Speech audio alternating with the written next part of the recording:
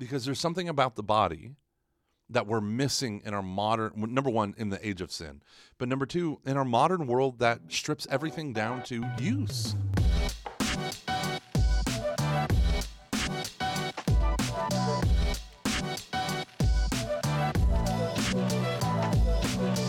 Hello and welcome. Hey, you just screamed at. Yeah, Why my did you bad. scream at everyone? Not bad. Hello. Do it again. My bad. I won't do that again. Hello. Welcome back to Beyond the Bulletin, the official podcast of St. Anthony of Padua. My name is Nate Hoffman. I am the communication and development coordinator. Communication and coordinator. This intro is going well. This is going really I well. am a coordinator here at St. Anthony of Padua, and I am joined today by our professor of the body, Michael Gormley. Professor O the Body. Yeah. Expert on all things body related. Yeah. Who knew? When I have a hurt back or my ankle's messed up, I go to you, Mike. Mm-hmm. Yeah, and the charismatics say that when my hand starts shaking, the healing starts happening. So I'm all about it. I wish that rhymed. That would have been great. So, Mike, When my hand starts shaking, the healing starts Quaking. Yeah, there you go. good day, Mike. Are you doing well? You're doing well. I'm doing well. Got back from vacation, man. 2 weeks gone. You've been at Steubenville, and et cetera, for 2 weeks. I do this thing, I think about my dad. My dad had a simple life. He had his 9 to 5, his 7 to 6 or whatever it was, driving down to downtown, Shell One Plaza, worked for Shell Oil Company, right? He did that. He came home. You know what he didn't do? He didn't blog. No, He didn't podcast. He didn't do a live Twitch stream. you haven't done that either, though. I've interviewed people who have, but I think of all the side hustles that have infected my people, my kind, my generation, and I think of how crazy it is that. So the side note, the funny thing is, my family goes on vacation. I take 2 weeks off of work, July 5th. Till I feel like I'm still off. But my kids, they're enjoying Grandma and Grandpa in St. Louis. Meanwhile, I'm 3 hours away talking to 4,000 high school students at Steubenville, Mid-America. I get done with that, drive home. I'm there at my in-laws Sunday night. Tuesday morning, we leave at 4 a.m. to get to Steubenville, the mothership, Franciscan. And then I record all week long with my buddy Dave Van Vickle. We recorded in his hotel room 8 episodes for Ascension Press for our wonderful podcast, Every Knee Shall Bow. It's really awesome. I'm super excited because it was on JP2 as the master evangelist. Really? Yeah. So he went through 3 of his encyclicals, Redemptor Hominis, which is Redeemer of Man, wrote it in 79, his first year as Pope, to lay out his papacy, but he can't help but evangelize. Then Mission of the Redeemer, Redemptoris Missio, Mission of the Redeemer, and go through that. It's just incredible. And then finally we did a moral theology document, Veritatis Splendor. So we recorded all that. Then he leaves. My kids go up to Akron, Ohio, where the other in-laws are, and her brother and sister-in-law. The LeBron James family. Yeah, they go hang out with LeBron. And I go do another Steubenville Youth Conference. They pick me up on Sunday and drive me straight home. That's too much stuff. It is. So my family goes on vacation while I get paid. So we call it a paycation. Paycation, right. Yeah. Have you ever read the stories of early man who would spend 10 hours a week picking up food from the ground, and then the rst of the time they were Just big chilling. just big chilling. Yeah. And starting then fires. agricultural revolution happened, and we all went to work. Yeah. It's been downhill ever since. Downhill ever since. Then the Industrial Revolution happened. Then the Computer Revolution. Now I take work with me in my phone, and it's so sad.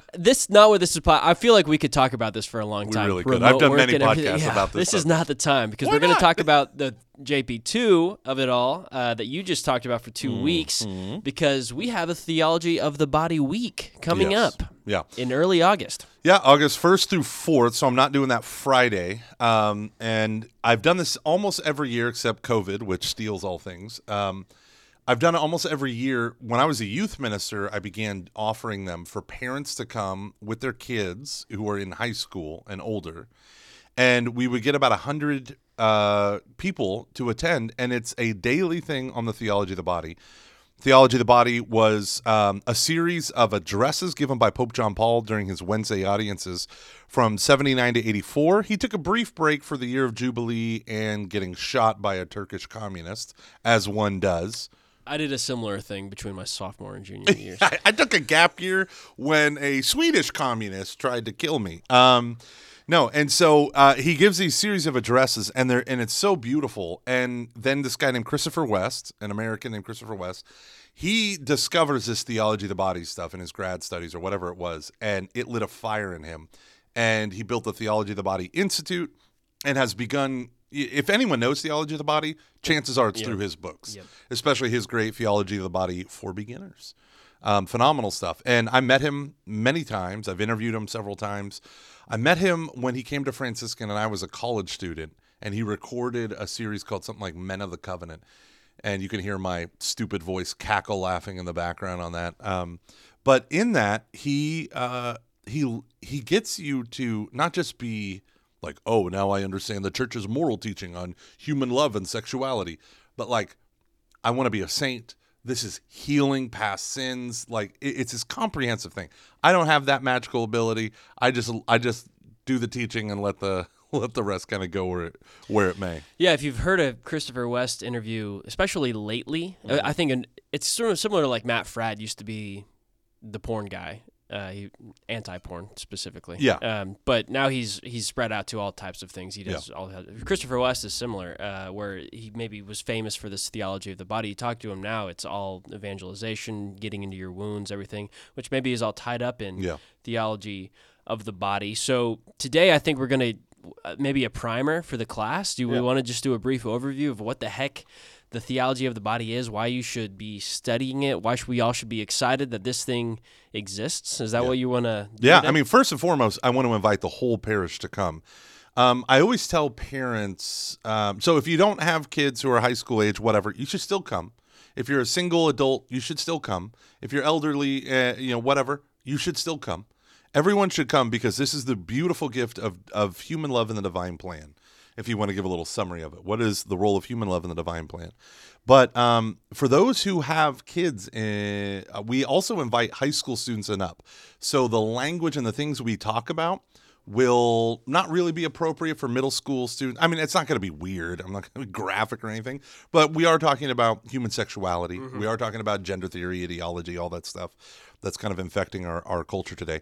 So there's a certain level of maturity. I don't want to talk about pornography to some, elementary school kid that's never seen it, and then they go and Google, so I take particular care in protecting the innocence of people who are innocent.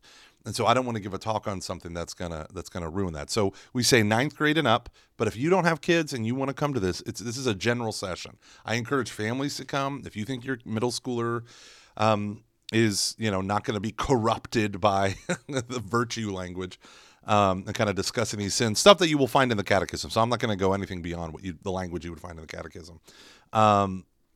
If you feel it, then parents of anyone younger than 9th grade, parents have to accompany.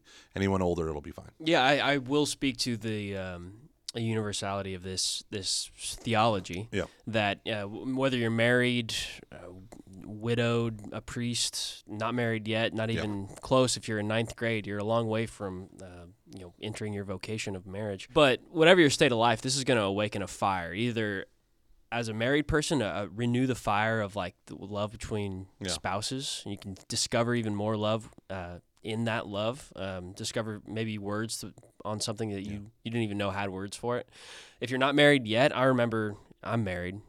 Oh, are you? Yeah, I'm married. Oh, that's great. That's right. So I remember before I was married, though, when I would read stuff on theology of the body, it awakened this fire in me to, for my future spouse. I could not wait to experience what the theology of the body was talking about, but also this a reminder to protect this love that I did have. This love is so powerful. It's not to be sullied or not to be misused at all. And I think it's very valuable for someone in 9th grade to start to hear this stuff, because they're going to be hearing all kinds of things through high school, through college, and up until they get married.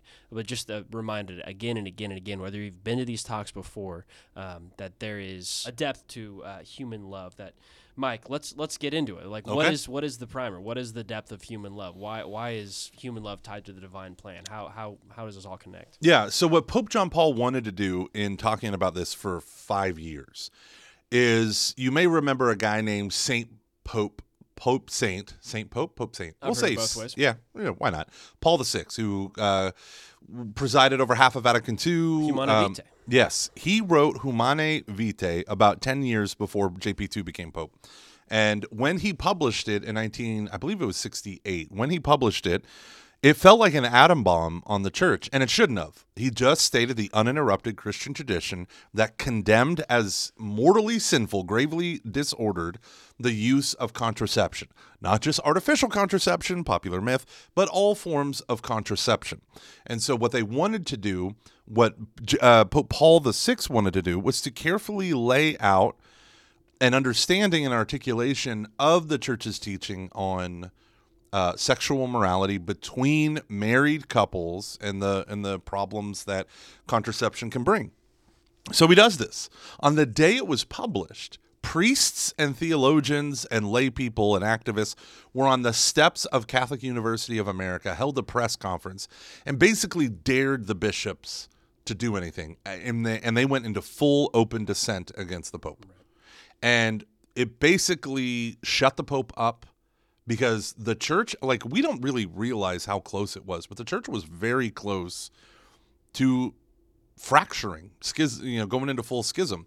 So the Pope, overwhelmed by this, largely kept silent. He still talked about it, but it was largely kept silent from what I would say is his role as universal teacher. So when he's talking to particular groups, like there's a wonderful address that he gives to OBGYNs in Italy, like he'll bring up this stuff. But it really fell. So then he died, and then they elected Pope John Paul I, and then he died 27 days later, and then we elected Pope John Paul II within 1 month. Fascinating, 3 popes in 1 month. He talked about it the whole time. Crazy story. Pope Paul VI was reading Karol Wojtyła, Archbishop Karol Wojtyła, or Cardinal Wojtyła's book, Love and Responsibility, which I have here, and I love that book, while he was writing Humane Vitae. Oh, that's interesting. And a lot of people would think that Love and Responsibility was written during the papacy. Yeah. This was written 10 years before he was Pope. Pope. Yeah. It was written about, so Love and Responsibility. So JP2 taught 3 classes in the only Catholic university on the other side of the Iron Curtain that was allowed to exist, Lublin University. It was a well-respected institute. He would give classes there, and so one was called Person and Act, one was called Love and Responsibility, and one was called Memory and Identity. I think those are the 3 principal ones. And Love and Responsibility was standing room only. Hundreds of people went to his daily lectures. It was amazing. But it was a personalist look at human sexuality, right? Very narrowly defined. Because our culture often does not care about the individual human person. It only cares about use. What can I get out of this situation? What we call consequentialism and utilitarianism. So he was fighting those, which dominates American thought, right? Mm-hmm. It dominates our thought today. He wanted to show us the gospel at the center. So Love and Responsibility is a philosophical work, not a theological work, although it draws from. And Theology of the Body is obviously a theological work. So it's just incredible. Yeah.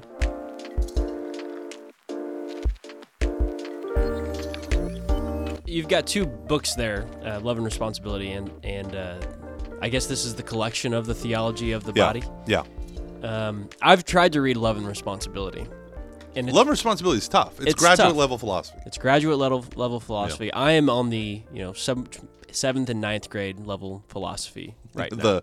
You got to get those books like The Doe of Homer Simpson, where it's like philosophy, Eastern philosophy and Homer Simpson. So it's a tough read, but I assume that there are syntheses. Maybe that's what Christopher West is doing. Edward Shree, Dr. Edward Shree gave the best. Teddy Shree, TED Talk.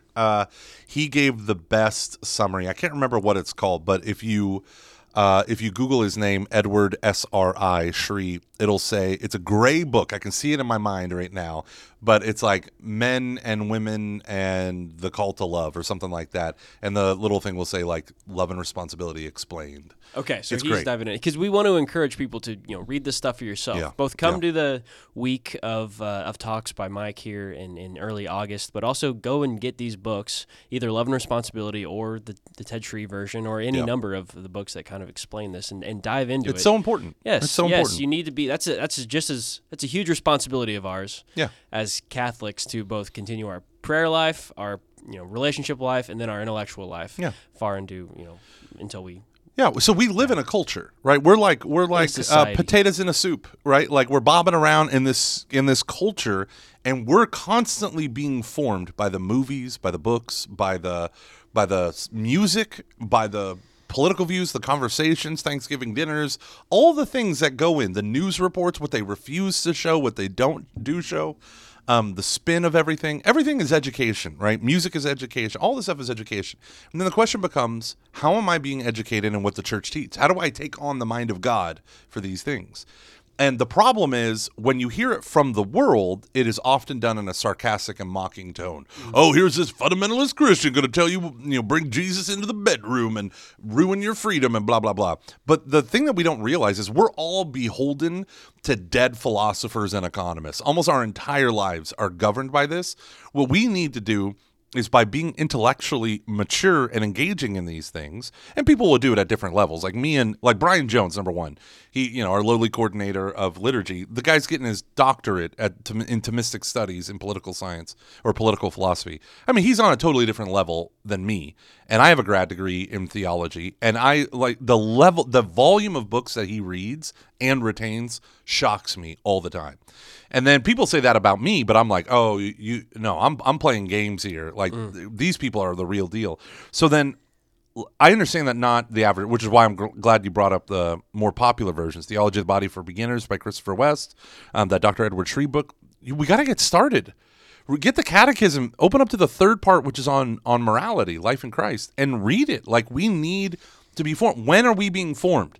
Right? By stupid talking points by angry people on Facebook or on, Fox News or MSNBC. Like, no, that's not formation. And so that's a great. I mean, the Bible is eminently readable; it's there for you. But the Catechism is underrated as a readable book. It's not theology of the body. It's not written by JP2 in an effort to for grad students of theology. It's readable. It's very digestible. It's in paragraph things. You can. And you will get stuff out of it. So good thing Father Mike Schmitz is doing a catechism in a year next January. This is a plug. All right, Mike, what else do you want people to... I actually have a question about this whole gap between the 80s and then Christopher West. So no one took this on? No one was like the cheerleader for this until Christopher West came along? No, he is the apostle of it. He had a zeal for it that was kind of unheard of outside of... because he went outside of academic circles. So let me ask you, how often do you read Wednesday audience addresses by Pope Francis? I went to one. Mm-hmm. So just the one time. Just that onesies. Yeah, I went to, I think, one of the last Wednesday audiences of Pope John Paul II. That's cool. And it was one of my favorite memories. I mean, he's the reason why I'm Catholic. Like him and Scott Hahn. They're the reasons why I'm Catholic, because they gave me the intellectual understanding. But JP2 was also a saint. And Scott Hahn is not. No, I'm just kidding. But the experience of it is beautiful. But it was largely kept to, they're being published by L'Osservatore Romano, which is the official newspaper of the Vatican. But they weren't really widely disseminated except in the scholarly apparatus, right? So basically Christopher West encounters it, begins to truly decipher it and go through it and write on it. And his early writings are more academic. His Theology of the Body Explained book is just as thick as the Theology of the Body, and it's kind of unwieldy and gangly. But he begins to find a foothold in preaching this at parishes, and so the late 90s, that's really where it took off. So a lot of people who are in on the Catholic audio cassette tape crowd, and then the CDs, that's where they encountered Christopher West, and then EWTN, obviously, taking his stuff up, popularizing it, all that. All right, Mike, let's get into some teasers. Because we want people to come to these talks, but we also want to let's give some teachings that are going to want to make people dive in, either by getting the books themselves, coming to the talks. Everyone should come to the talk first. Yeah. If you've never read JP2, you should come to the talks. Okay. I always tell people, come to the first talk. If you like the first talk, come to the next 3. If you loved all 4, give me a large cash donation. Monday, August 1st. Monday, August 1st. Yeah, PLP, right? We're going to do that, and it's going to be awesome. So that's number 1. Number 2, JP2 gave this in order to give the church's teaching on sexual morality, not a list of don'ts, right? Don't use contraception, don't abort, don't do this, don't do that. Because that's the feeling that you get of the pre-conciliar church, for good or ill. That's what people thought. I pray, I pay, and I obey, and the things that I'm obeying is just a bunch of don'ts. with G.K. Chesterton, he had this great line where he said, the reason why the church says, no, thou shalt not, so often is because you couldn't possibly enumerate all the thou shalls. Thou shalt enjoy a good summer day. Thou shalt watch the birds frolic in the springtime. I don't, So the idea of thou shalt nots is can really mess with us, though, psychologically, because then people say, well, I feel like all the church is telling me what I can't do. Now, the reason why we say that is we live in a culture, going back to that cultural soup thing, we live in a culture that has deified what we call autonomy. Autonomy is a Greek compound word, autos and nomos, meaning self-law or self-rule. I define freedom as freedom from restraint, right, or constraint. As long as I don't have limits on my choices and I have many options, at least one other option, right, then I'm free. And the church absolutely says, not really. Right? Now, that's a part of it. Yes, being a slave, being a prisoner, those are constraints on your freedom. But how many people are absolutely free, walking around with cash money, and are slaves to their passions, their false desires, are slaves to ideology? The difference between a theology and an ideology is an ideology possesses you, right? So one of the things that we have in our culture today is people who are beholden to this false idea of autonomy. Autonomy isn't what we call a freedom of indifference. Freedom of indifference. Let's say there's a piano. Do you ever take piano? Yeah, I play piano. How long? I It's took not it how many years, it's how many hours. How long? Not 10,000. Okay. I don't know. 5 years of when I was a kid. Yeah. Could you play? I can still play. I have a piano and I can play enough to make my wife say, "Nate, you're so good." And then hopefully she doesn't ask me to recite anything or Yeah. go to. Hey, I got some new sheet music for you. No. Just for your Elise over and over and That's over right. again. You like it. No one else.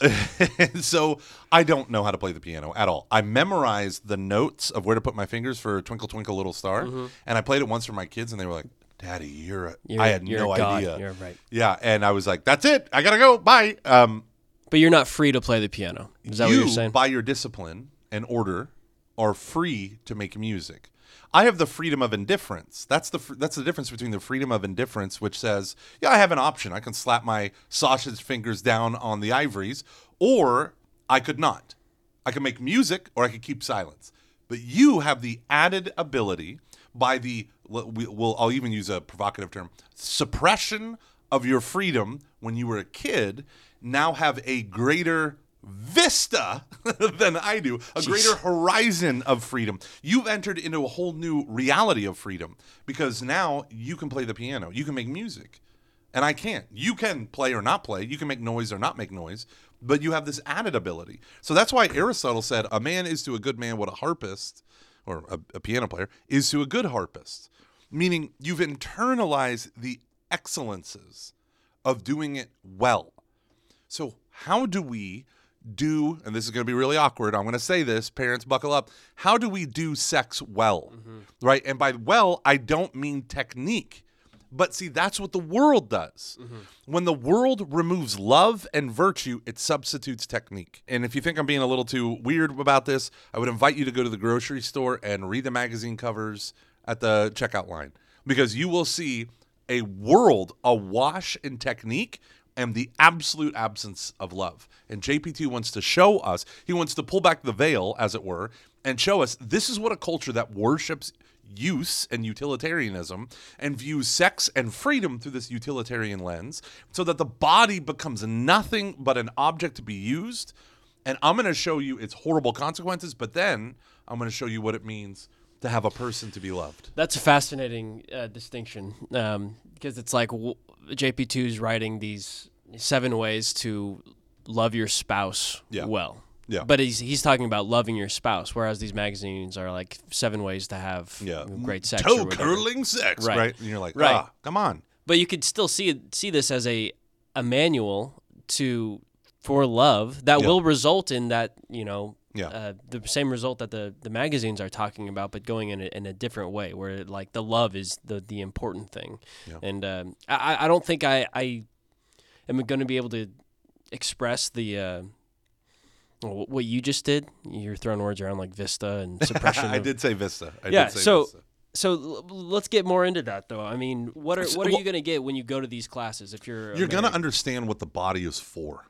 right? If JP2 could say anything, when he was a young priest, he was in Rome, and it was before Vatican II, and he would go and stare at these beautiful ancient Greek sculptures that was I think the Romans had pilfered it during the Roman Empire, and there are all these nudes, and they're, in the Greek form. The Roman form was, their perfection was as accurate as possible. The Greek form was ideal.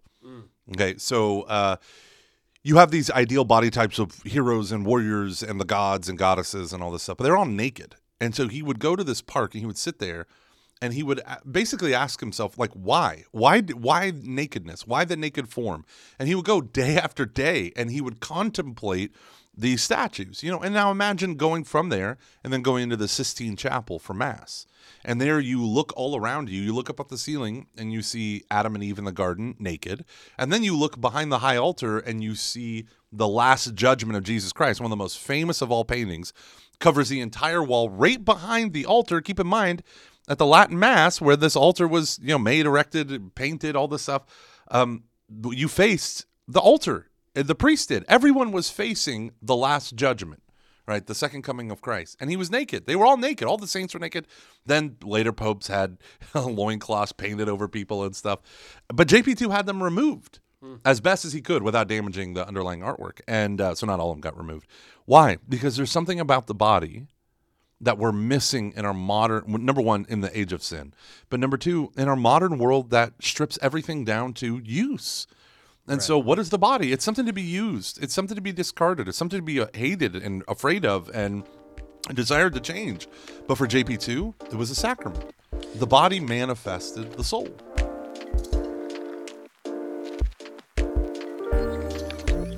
There's one specific example of this that you don't see anymore, which is images of Mary breastfeeding Jesus. Those are completely Our Lady of La Leche, the milk. Yeah. You don't see that anymore. I mean, in any modern place, but in the older places, you might see this. Yeah. And if you're in the right state of mind, you are blown away by the beauty of Mary, a human feeding. At first, you're like, "Oh, this is weird. I don't want to see that." And then you're like, "Oh, wait, that's because there's something wrong with me. I'm the wrong thing, not the art." And, and getting into that state of mind is what's important when you're. That's why JP2 is able to sit there with all these naked statues, and we're all giggling like, "Oh, naked statues." But JP2 is able to think like, "What does God have to say about this?" Yeah, And it's amazing. Like when you look at the no one ever stayed up late at night, right? I don't know if you. Oh, let me be carefully. No one ever stayed up late at night gawking at images of Michelangelo's, Last Judgment. Like, oh, check out Saint, whatever. They're not doing that. Why? Because when Michelangelo painted, and when the Greek statues, when they sculpted those, they were going after the ideal form. They weren't putting body parts on display. Have you ever seen David? Yeah, in Florence? Person. Yeah. I remember standing in there blown away by David, and it sounds weird. And when I try to express what I was feeling when I was just staring at David, I'm never able to do it. But I was heart expanding for me, soul expanding, just to see. You encountered the shock of beauty. Exactly. That's what that is. Like, here is this ideal form, this biblical hero, young man standing there, but Michelangelo carved him naked, right? And there's no shame in it, right? Like, that's the point that I'm trying to get at is, like, we have people who are perfectly clothed who are filled with shame, right? We have this experience of deep inward distrust when it comes to our bodies and when it comes to the way other people view our bodies. So what we tend to do in our culture is we go along to get along, and we begin showcasing our bodies to derive different types of attention, right? So you have the line of immodesty. What is immodesty? It's not just the nakedness of the body, ooh, that's gross, right? Immodesty is intentional revealing of flesh to derive lustful looks from others. Now, it might be the fashion, and you might not be thinking about that, but the fashion was invented, like girls wearing super, super short shorts, right? And I tell people all the time, I was like, this is the curse. You want to ask men to treat women with dignity? Okay, absolutely. And that's on men. But guess what? We are embodied creatures. And you walking around shaking that in front of people, you're not going to derive what you want. And what you want is to be treated like a person. I have never met a single person who wishes the people who love them the most to treat them like an object to be used. But I think we're so afraid of being alone that we permit ourselves to become an object to be used because we're more scared of being alone. But what JP2 says is, why not both? Why not be loved and treated as a real human person instead of one or the other, right? And so in Love and Responsibility, his attitude was the opposite of love is not hate in this case. It's use. It's use, right? Because the love says, I see you as a person with your own ends, your own goals, purposes, points. Use says, I don't care about your ends. You're just a means to my ends. And that's the fundamental disruption that only, and there's the big part, that only Christ can heal. Imagine God taking on a body. The incarnation changes everything.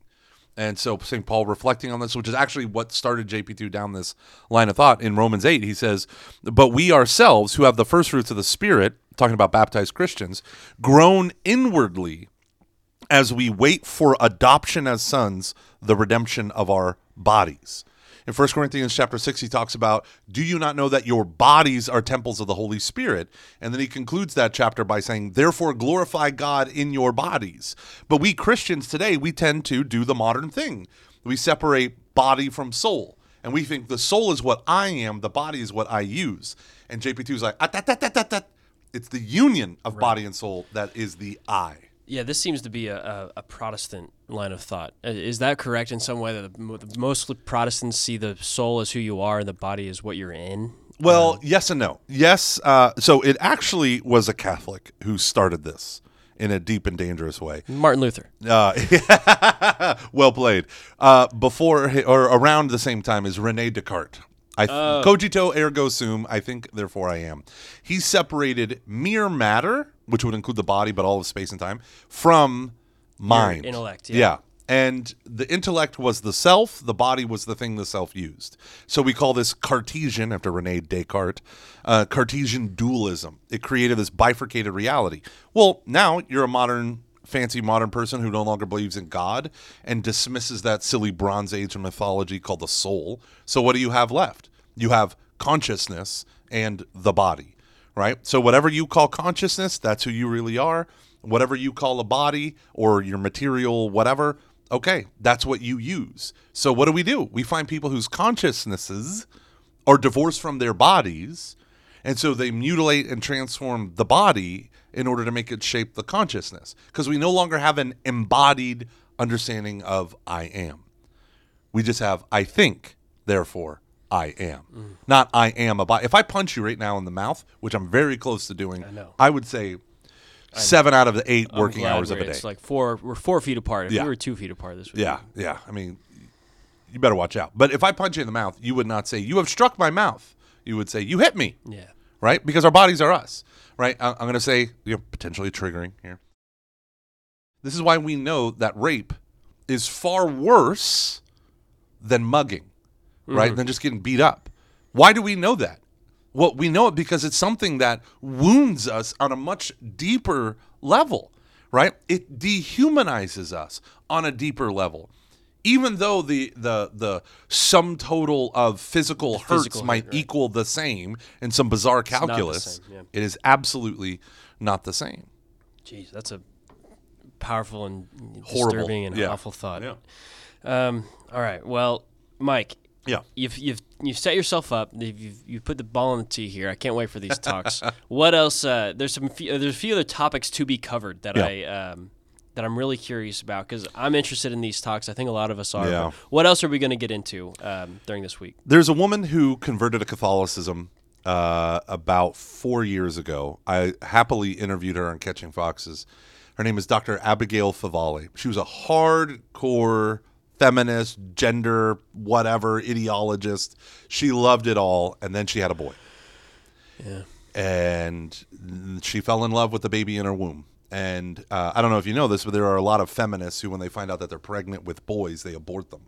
And it's even a trend on Twitter, right? Like these women talk about, I will not perpetuate the patriarchy and all this stuff. And so she gives birth to a boy. She's married, typical marriage, whatever. And it begins to move her heart back to her Christian faith. and she's at George Fox University, which is like a Mennonite school or whatever, Christian Brotherhood or Christian Friends, whatever. And she was known as the token radical feminist, and gender ideologue. All the gay students, all the trans students, all of them would go to her for like faculty support and encouragement. And over time, all the faculty became that. And then she started to shift. Then she converts to Catholicism, and she was like, well, maybe I can still hold on to some of these tenets. And then she has just an ongoing huge conversion, and she writes. And she starts watching how our culture is ripping apart radical feminists because they're not trans ideologues. So, for instance, the most famous one that everyone knows about is J.K. Rowling, the famous author of Harry Potter. She wrote one tweet that started this firestorm because someone said, like, people who are pregnant. And she goes, yeah, people who are pregnant. What was that called? Wimune? No, there was a word for it. Oh, yeah, women. And everyone, including all the actors that she made famous, everyone like trashed they disowned her. And now they're called TERFs, trans exclusionary radical feminists. And you get outed on Twitter. They dox you. They publish your home address. There's like literally websites dedicated to this stuff. It's crazy. And so you see, it's just as much militant as it is which is what ideology does. But Abigail Favale began to write and think about these things in a broader way through JP2's Theology of the Body and Love and Responsibility. But she brings with it all this knowledge of feminism, gender ideology. So she wrote a book that I've already told my youth ministry staff, everyone has to read this, The Genesis of Gender. And she goes through all the major hot button issues. So this is going to be some of the stuff that we're going to talk about.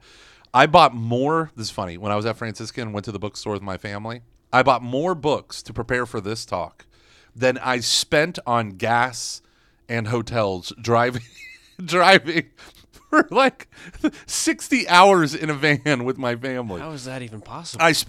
Because there are books like this one, Glory of the Logos in the Flesh by Michael Waldstein, and he wrote the intro to the Theology of the Body. But this book is an academic book, and of course they all cost like $80. It would look good on my shelf. It does. It looks. Feel that cover. Nice. It's nice. That's it's nice. embodied. But so we're going to cover things like the gender ideology, feminism. You know, have you ever heard people say like, "Oh, that's first wave feminism"? I That's have. second wave. I think we're in the third wave, right? Yeah, third or fourth wave. Yeah. Some people would say the trans part becomes the fourth wave. When I was watching Top Gun Maverick, and every time they mentioned fifth gen fighters, that's what I was thinking of. The fifth gen fighters here. Yeah. The fifth gen fighters coming. The third wave feminism's coming. Yep. So we're going to go through what that means. We're going to talk about postmodernism of Michel Foucault and how he changed gender theory forever. It basically critical race theory, critical feminist theory, all that is traced back to Michel Foucault and his postmodernism. We're going to talk about the confusion over sex and gender. How do we have dozens of genders? Where does that come from? Fluidity versus immutability, the inherent contradictions of our current ideology. And we're going to talk about sexual orientation. We're also going to talk about intersex folks and where, so when you hear the alphabet of LGBTQI, I is intersex, yeah, because they are so most people make an argument, no, you have to go to the science and root it in biology, and then the gender ideologues will say, but what about intersex people? And so we're going to talk about that because there are, number one, the rise of this type of gender ideology is actually destroying intersex people. So intersex would be someone like a hermaphrodite who's born. So we don't use hermaphrodite anymore. I'm very sorry. Not necessarily because it's like offensive, that term's canceled, but because hermaphrodite refers to those in the animal kingdom who can switch genders. Okay. And so like you have like two animals, one becomes the male, one becomes the female in terms of their reproductive. Like the dinosaurs in Jurassic Park. Yeah, like the African frogs Life in Jurassic finds Park. a way. Finds a way. Isn't that funny, that Jurassic Park scene where Malcolm says to the scientist, well, what about breeding? And he goes, are you saying a park full of female dinosaurs are gonna breed? Now that's like that would get you canceled. Excuse me. Do they identify? Did you assign them that? Right. So, but the idea behind that is the hermaphroditism is a misnomer, right? It's not scientifically accurate. Intersex is more accurate, but the problem is they're saying they're neither female nor male. There's some third thing. like if you talk about the gender unicorn, it'll say male, female, or intersex/other, and it's like, stop calling them other. They have a birth defect, or they have something with their secondary sex characteristics, but they're a male or female. Right. So we're gonna go through that. As you're saying this, I don't know the answer to that. Like, what should they check? What from the Catholic worldview, what should someone with that experience, should they check? So I don't even know the answer to that question. So I look forward to it. Things like the dozens of genders. Yeah. I don't understand. Facebook has 52. I don't understand from that perspective what the difference between these genders and like different personalities. What we used to call like I'm a tomboy. Yeah. What's the difference then between like just changing your gender? And it's not helpful for me at all. I'm not adding anything to the discussion. You know what I mean? Because I have no idea what I'm talking about or what they're talking about. You know what I mean? By that, it's try to understanding their point of view so that we can say like, here's what's wrong with that point of view, because I don't understand their point of view. So and a big part of this that I want to get across is I have several trans friends, and it ain't no picnic for them. No. Because number one, they're trying to understand what is going on within them. And there is a really violent separation between their consciousness and their body, right? Like, or their lived experience of being an embodied human being. And this struggle that they are going through, it's not like they're just like, yeah, I want that. No. Right now, there is something called rapid onset transgenderism, which is a manifestation of things like social media. I mean, it literally is. A researcher at Brown University identified it and then had to withdraw her scientific findings because it was considered intolerant by Brown University's HR department. But that is separate from people who have true gender dysphoria, what used to be called gender identity disorder. Right. And so there's a lot of stuff that we need to talk about, because at the end of the day, we need to learn how to love people. And it is very difficult. If you're like, ew, that's gross, then you need to come to the theology of the body, because you need to learn how to love people. And if your son or daughter comes out as gay, lesbian, bisexual, trans, whatever, you need to know, number one, what ideology hose are they drinking from, right? But also you need to know how to love them in the middle of this and how to articulate it clearly. Right. So if you're at a high school, in a public high school, or your kids are in a public high school, you need to understand this without the worldview of like, don't talk to those people, stay away. You need to be able to have the conversation with your kids, or be able to be rooted in this Catholic worldview and the Catholic worldview is lead with love, not avoid at all costs, and bottle yourself up. Unless you're a Benedictine monk, then that's the that's your expression of your vocation. So we're called to mission, people. We are called to mission. These people are not. They might be very much held up today in our secular media, but they still are the most extreme peripheries of the church. And if we aren't going out and doing missionary evangelization and love for them, then we are failing as missionaries. And here's the deal. This is coming to not just a public school near you, but any kid with TikTok, any kid with a smartphone connected to the internet. Guess what you just did? You just brought that secular soup, you ramped it up, and you brought it home. So even if you were like, oh, I disagree with this stuff, guess what? Right? The culture doesn't. The culture champions it. And we're all immersed in it. So we need to understand it. We need to understand the language behind it. We need to point out the errors in love. But also, come on.